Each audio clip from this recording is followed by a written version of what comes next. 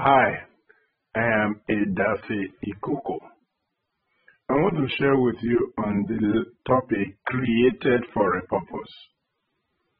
Apostle Paul said, we are God's masterpiece.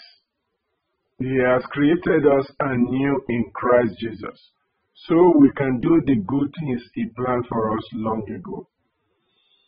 The foundation for leadership and greatness is this: discover your purpose and build everything around it. Leaders have purposes. Leaders know what they were born to be and do. Leaders know where they are going in life. Leaders have visions. Leaders live in the future in their minds. Leaders think about the future all the time, where they are going, what they need to do together, and how they will get there. Though through birth, promise, redemption, and prophecy you are a leader, there is a process to becoming a true leader. You have a leadership icon seed in you, crying out for expression every day, but you grow into leadership. You have to release, nurture, cultivate, and grow the icon seed of leadership into a mighty oak tree of leadership that will give shade to others and be a difference maker. You become a true leader by discovering and pursuing your purpose to serve a unique function no one else can. No one else can like you. The purpose of your life is to fulfill your peculiar potential by discovering, developing, and deploying who you are to add value to the lives of others, and doing it in such a way and manner no other person can. Your purpose is the one thing you can do to build others up in some way unselfishly from your heart by expressing and manifesting your true essence. Your purpose is not really about you, but about service and contribution to others, about others' security and fulfillment. Your purpose is to enhance the kingdom of heaven on earth and help serve humanity. If you look at the great and true leaders of mankind who have made and are making tremendous impact, far beyond their times, like Jesus Christ, Apostle Paul, Nelson Mandela of South Africa, Peter F. Drucker, the father of modern management, Mother Teresa, Henry Ford, the founder of the Ford Motor Company, Bill Gates, co-founder of Microsoft, David Oyedepo, the presiding bishop of Living Faith Church, Enoch A. Adeboye, the general overseer of the Redeemed Christian Church of God, and many others. There have been those who invested or are investing themselves in one thing to help build others up in some way. God designed and created everyone distinctly to do one specific thing, to reach out to touch the lives of others in a positive way. Apostle Paul said, "This one thing I do, forgetting what lies behind and straining forward to what lies ahead, I press on towards the goal for the prize of the heavenly call." Jesus said, "To this end was I born, and for this cause came I into the world." He had one end and came from one cause, because he said, end, not ends, and cause, not causes. He is our model. We are to follow him. We are to imitate him. Apostle John said, "For this purpose, the Son of God manifested."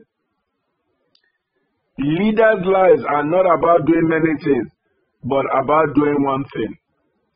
Whatever they do fits into the fabric of that one thing. Orison Swett Marden, the founder of Success Magazine in America, said, "Every great man has become great. Every successful man has succeeded in proportion as he has confined his powers to one particular channel. Your purpose flows from the mind of your manufacturer, God. The one thing you should do is already known in the heart of God before He created you. This is why He said, "Before I formed you, I knew you." God knows the end from the beginning. He finishes before He starts. The purpose of a product precedes its design and manufacture. Purpose is why you are the way you are and desire to do certain things.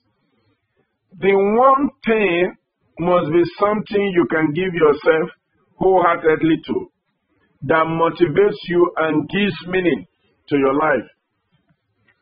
The one thing provides a sense of direction and a benchmark. The pursuit of one thing in life imbues you with a hope that you will achieve it before life is over.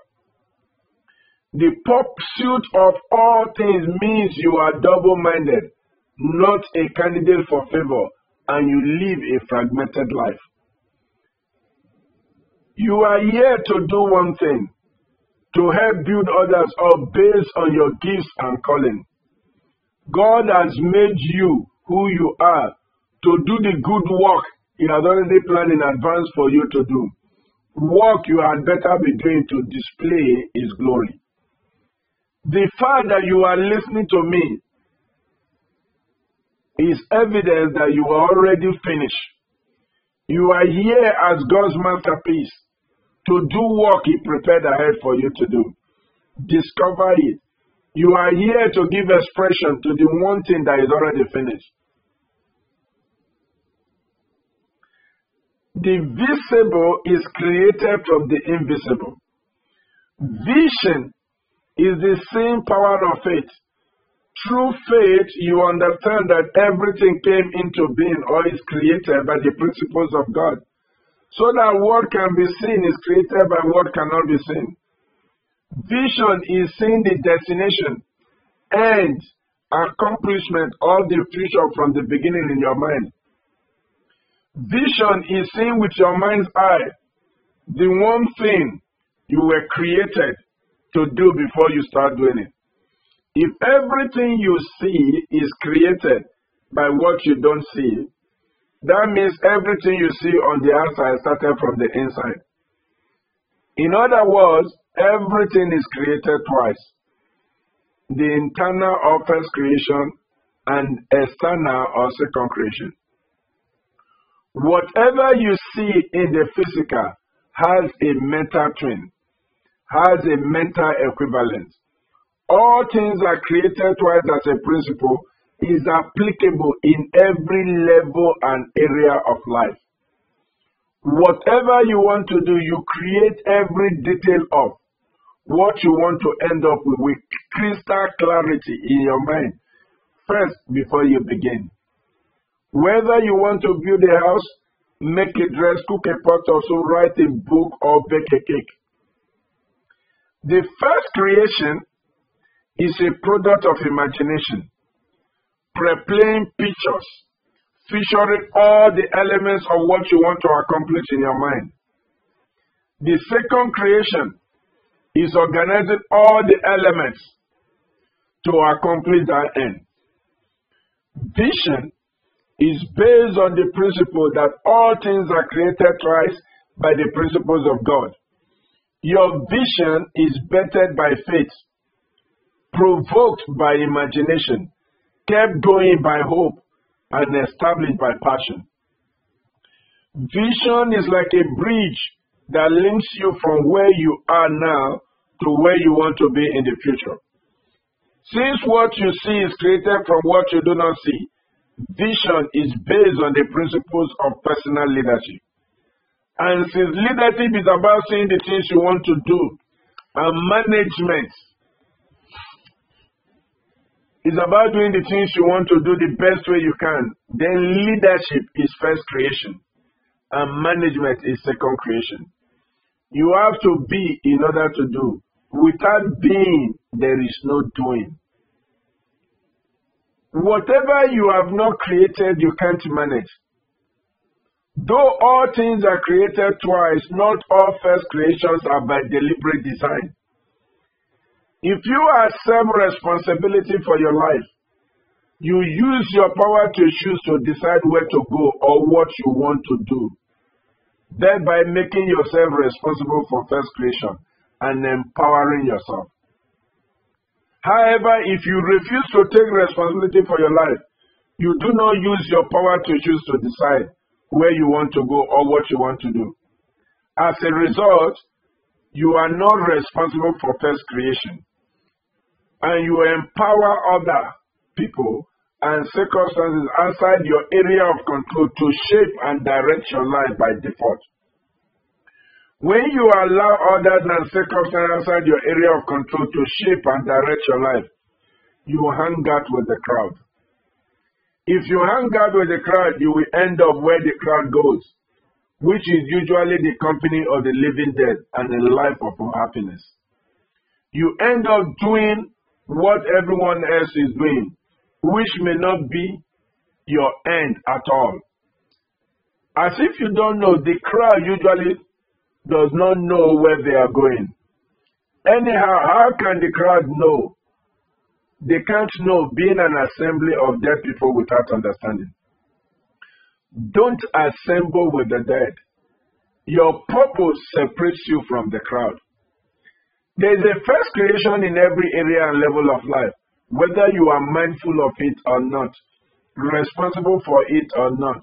You are either a second creation by your own design or by other people's agenda, circumstances, or past habits. But remember that you have the power to choose to live your life by design and lead in your chosen faith.